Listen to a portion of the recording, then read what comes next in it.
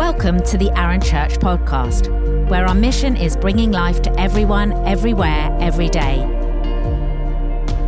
Each podcast episode features the latest talk from our church, which are released weekly.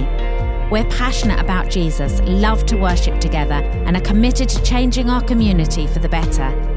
Connect with us at aaronchurch.com.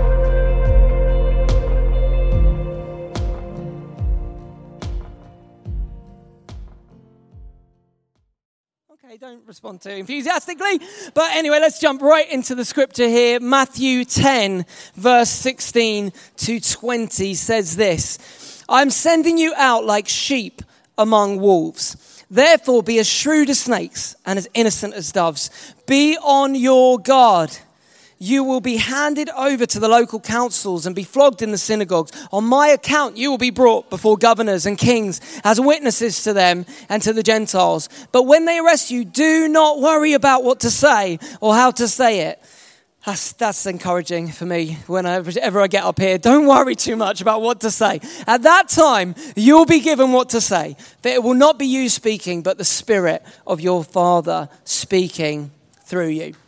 We're looking at this whole subject, aren't we, of base camp, this idea that we are getting ready, we are gathering to go, we are getting ready to reach new heights, to reach new summits, to step out in faith for new things. Base camp is that place where you acclimatize, you begin to breathe in the oxygen, you get used to the difference in altitude, you share stories with each other, you inspire each other, you get your heart ready for the challenge ahead. Now, I told you before, I'm actually climbing Kilimanjaro this year, and when you start preparing for something like that, you begin to learn things I had no idea about to do with altitude. It turns out that when you go into places of high altitude, you have to be very careful. Our subject today is all about being alert, and there's this thing that sets in when you go to places of high altitude called hypoxia. Say with me, hypoxia.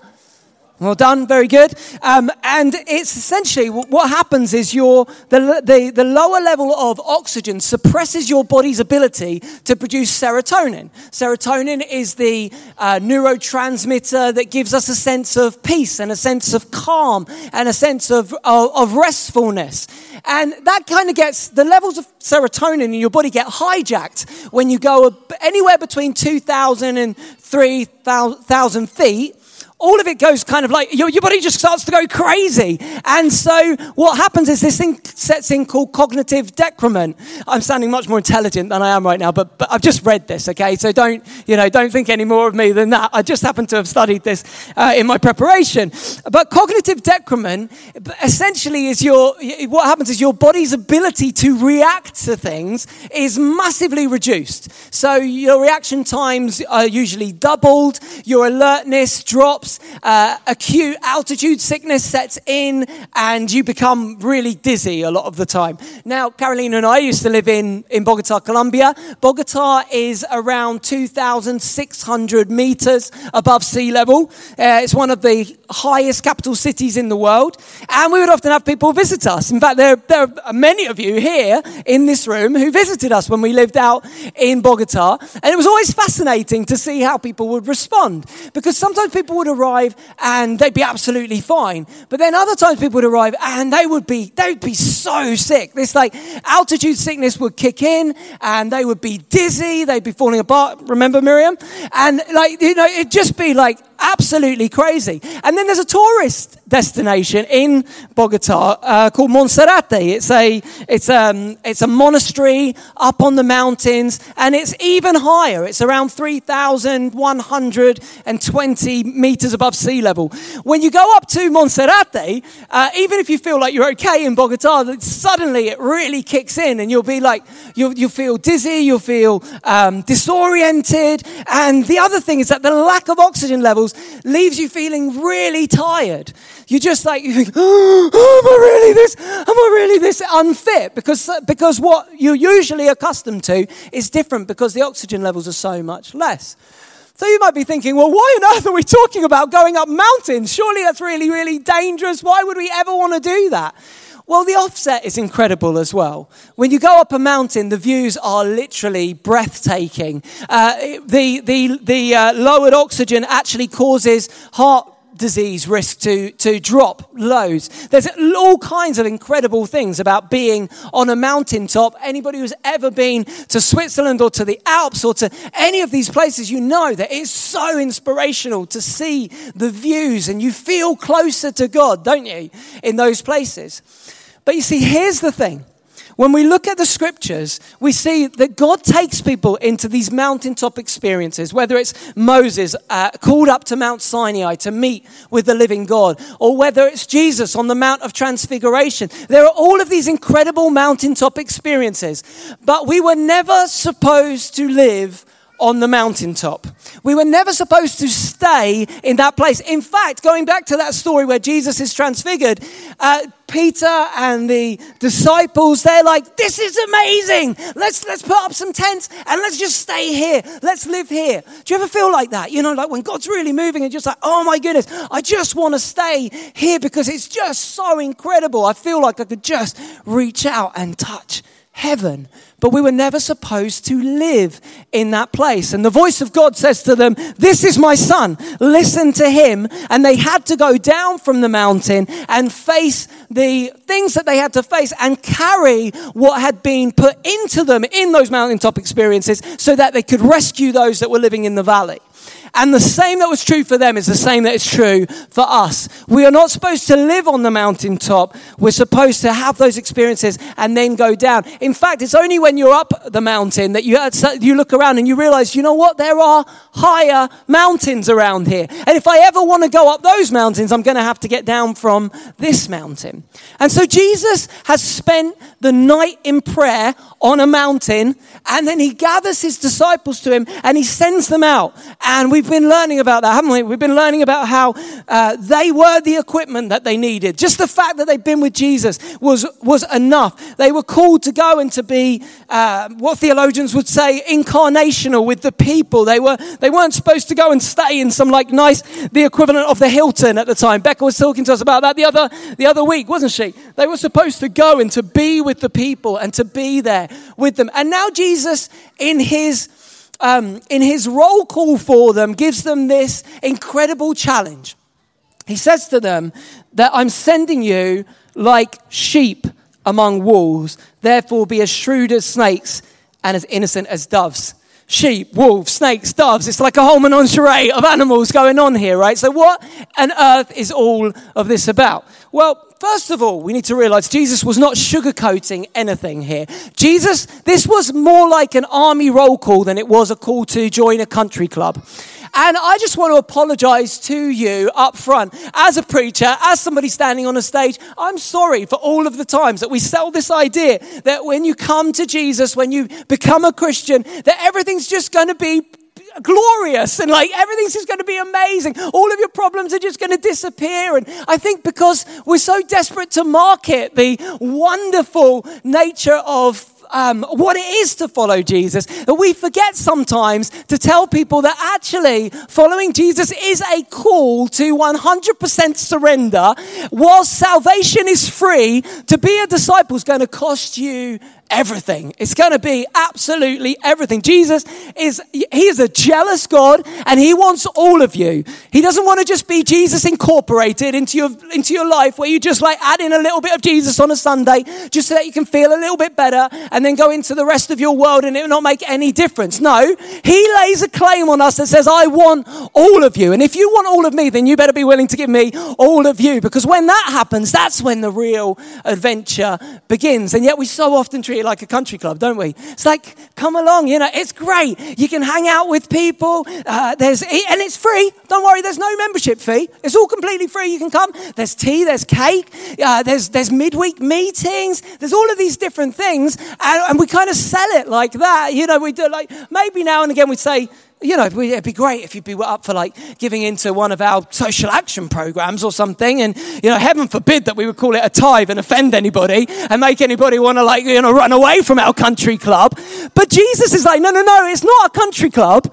It's an army I am calling revolutionaries who are going to change the world. I'm calling you to step up and to be countercultural in a world that is drowning under its opulence and under its consumerism. I am calling you to stand up and show something different to the world. So I'm going to call you sheep among wolves. And, we sometimes look at the idea of sheep and we think, well, they're docile, they're kind of helpless animals. That's not how they saw sheep at the time of Jesus. Sheep were considered as sacred animals. They were the main animal that was sacrificed in the temple. But more importantly, even than that, is the fact that sheep were 100% dependent on their shepherd. So Jesus is saying, I'm going to send you out. I'm going to send you into dangerous places. It is not going to be easy. There are going to be people who want to eat you alive. But you know what? I'm going to be with you. I am going to be right there alongside you. And it wasn't an uncommon phrase. In fact, we find that the rabbis talked a lot about this idea of sheep among wolves. In fact, in the Midrash, it says this: how great is the sheep that stands among 70 wolves? How great is the shepherd who rescues and guards it and who thwarts them from harming it. I was often referred to Israel amongst the nations that were hell-bent on their destruction. Not a lot of things have changed there. But here, Jesus is taking that concept and he's saying, I'm going to send you to your own people. And there's going to be people there that are going to want to destroy you. But I'm going to be there with you. I apologize for the people who have heard me tell this story before. But when Caroline and I were dating and when we lived in Bogota, there was an area of Bogota that we worked into called El Cartucho. At that point in time, Bogota and Johannesburg were considered the two most dangerous cities in the world, and El Cartucho was the most dangerous part of Bogota. And so every day when we went into this place, we went in there with a certain amount of fear and trembling, crying out to God for his protection. And there was one day when we went in to pick up the children that we were taking to a nursery into a school, and I went to pick up a girl called Margarita in one of the houses. And if you can imagine, the houses are like colonial Spanish, but completely falling apart. So you have like a courtyard that you would walk into, and then there'd be lots of rooms all around. But they were complete DOS houses, basically. And so I went into the courtyard to pick up Margarita, and in front of me there stood this guy, and he looked wild. His eyes were on fire. His hair was all matted, and you could just tell that he was angry with the world and he was ready to explode. And he looked at me and he said, "What are you doing here? We kill people like you." Yep, that's what he said. And I remember just like, at first, we kind of got a little bit used to the death threats in El Cartucho. And I said to him, "Yo no soy gringo, yo soy inglés. I'm not American, I'm English. Apologies if there are any American friends in here. But because of the international meddling with things in Colombia, they've got a bit of a distaste, but they love the English. So I'm like expecting him to say, 'Hey, Manchester United, David Beckham,' and like give me a big hug or something, but that's not what happened. He looked at me and said, 'I don't care. We hate people like you.' And he reached for a machete that he had in his belt. I looked behind me and there were guys that had blocked off the exit from this courtyard. And I was so afraid. I was absolutely petrified. And I looked down at the floor. I had no idea what else to do. But I just remember saying, "Jesus, help me. Jesus, help me." That's all I could kind of like muster in that moment. And to this day, over 20 years later, I still find it really difficult to say what happened. But the next thing I knew, I was outside over 50 meters away next to the minibus that we used to pick up the children to take them to the nursery. I don't know whether God closed my eyes to what happened and the guys that were there kind of threatening me, or whether an angel just came and like one of those machines at the fairground just like picked me up and went plonk and plonked me away from it. I have no idea what happened. All I know is that I was a sheep among wolves and my shepherd came and my shepherd rescued me in that moment, and he turned it around. And he promises to be there with us. He promises that when we put ourselves in those places that he'll be there. He didn't sugarcoat it. He didn't say we'd be lions amongst wolves, but neither did he say we'd be sheep amongst daisies. So we should not be surprised when there are people that hate what we stand for. We're sheep among the wolves. Leonard Ravenhill, great a great revivalist, said that if a Christian's not having tribulation in the world, there must be something wrong. Over the last century, like persecution against the church, not something confined to the history books. Over the last century, it's believed that over 45 million Christians have been killed for their faith. Just in the last century, 3 million during the time of Nazi Germany. And during that time, amazingly, Dietrich Bonhoeffer, one of the people who started the Confessing Church in Germany that stood up against the Nazi regime, days before his death, wrote in his book, he wrote, "We are called to disarm the world, not through our weapons, but through our love." And so this is so important that whilst Jesus sends them out with incredible authority and incredible power, it is not the power like the world has. He says, go, but don't go with weapons. Go, but go with a subversive power of love that will disarm your enemies, that will cause them to have to fall down before the power of that love that never fails. And that's what you and I are called to go out to do. Whether that is in the middle of gulags in Siberia, behind the iron or the bamboo curtain, or whether that is simply in our places of work, standing up and saying, I refuse to compromise my values and my belief system. I refuse to let that go. I'm going to be a light in this dark place. Which takes me on to the next thing that Jesus says. He says, I want you to be as shrewd as serpents and as innocent as doves. Now, the Greek word for that word shrewd there is this word, it means practically wise. It means sensible. He's essentially saying, don't be naive. Don't be naive to what is going on around you. Be aware of it. Don't be ignorant to the enemy's plans. As the usual suspects, Kaiser Soze says while he is in the police interrogation office, the best trick that the devil ever played was to convince the world that he didn't exist. We live in a culture that believes that lie. And we are called to step out fully aware of the enemy's plan, fully aware of what he intends to do, so that we can bring those lies down and make them obedient to the knowledge of Christ. So being as shrewd as a serpent means that we recognize the fiction that is presented as fact that causes us to question the goodness of God, and we're able to not be beguiled by that, but we're able to see it and not only not fall and succumb to that lie, but also we're able to expose the futility of it to rescue other people. So we're told to be as shrewd as serpents, but as innocent as doves. And the word for innocent, atareos in Greek, it actually means to be pure without any mixed motives. We all know what it's like, don't we, when we meet someone and you know they've got an ulterior motive. You know, you meet somebody that is like in sales, and they can be as friendly as they want to be. They can be talking to you about your family and everything, but you know, don't you, at any moment they're going to be like, so, what do you think about this product? And they're going to like try, and you know that there's that like mixed motive. We're called to not have that. Whilst absolutely Jesus is the most important element of our lives, we're supposed to be all about loving people no matter what. People of all faiths and no faith, we are not supposed to change in the way that we act around them. We are supposed to show the love of God to the people around us.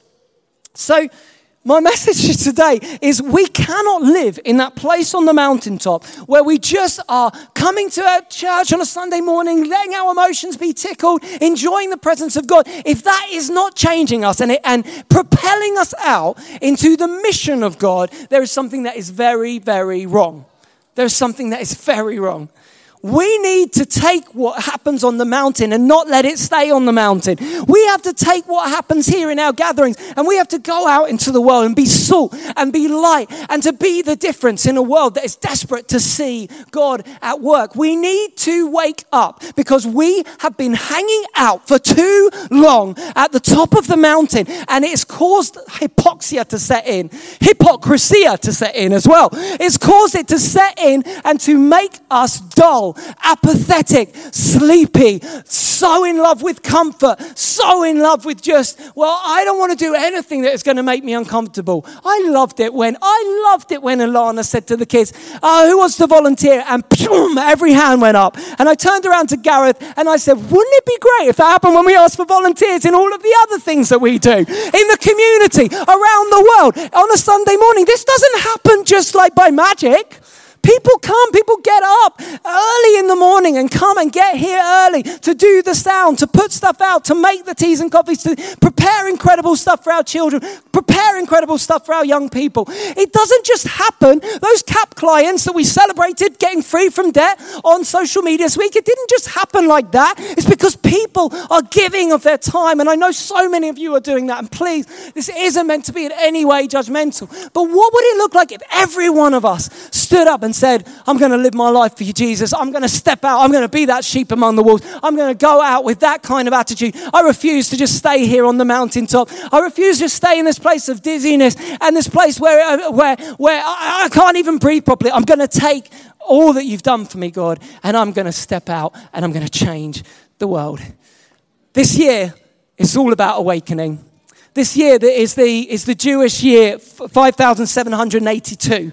And listen, let me geek out for one moment. 5,782 is that every Hebrew word has a number that corresponds with it. 5,782. Anybody want to hazard a guess to what the Hebrew word for that number is? It's the word, you know because I told you. It's the word awaken. God is awakening his church. God is moving at the moment. He is saying, come on, let's wake up. The alarm bells are sounding, so come on, let's shake ourselves. If you want to be awake, stand up to your feet and let's pray that God continues to shake us. Holy Spirit, as the band comes up and as they pray and saves me from myself, Lord God, I pray that you would just move amongst us, that you would shake us out of our apathy. God, that you would propel us into all that you have for each one of us. We're tired, God. We're tired of just going through the motions. I do not want us to just play church. I don't want us to just go through business as usual. God, we want to see a revolution that changes planet Earth, that causes heaven and earth to come and to mix in and blend as one. So Spirit of the living God, would you equip us right now? Would you anoint us right now, Lord? For anybody that's feeling dry in this place, God, I pray that they would breathe in the pure oxygen of heaven and allow you just to cause fire to rise up within their soul, Lord God, a fire that cannot sleep, that cannot be put out, that propels them out, Lord God, in a way like they have never experienced before. Spirit of God, would you move in this place? And as we worship you now, Lord God, as we lift up your name, we believe you draw close as we draw near to you. So God, would you draw near to us right now, Lord God? Would you challenge us right now to the core, Lord God? Would you shake us out of this idea that our life is our own and we can do whatever we want with it? We have been bought with a price and we belong to you, Jesus. So Spirit of God, would you awaken that again? Lord God, wake up the sleeping giant in this place. Wake it up, Lord God. Wake up the sleeping giant in this place. Let courage arise, Lord God. Let courage arise in this place, Lord God. In Jesus' name, let's worship him as we go out from this place.